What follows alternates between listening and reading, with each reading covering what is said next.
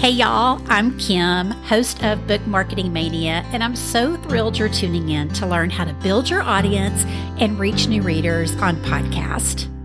I'm so grateful for you tuning in each week, and I wanted to give you a quick update that I'm moving the show to Fridays with one episode per week.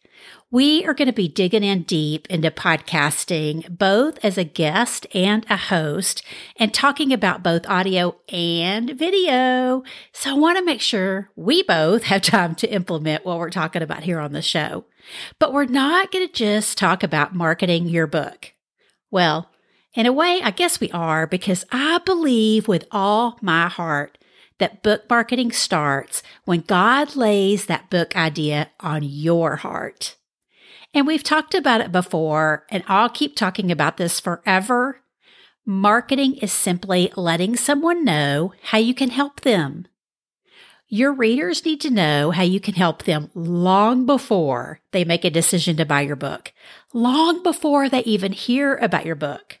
So I want to talk about connecting with your target readers through podcasting, whether you're just starting to write your first book or you're on your 10th book. Because either way, you need an audience full of your target readers that you're consistently serving and nurturing so that they are chomping at the bit to hear about your book when the time comes.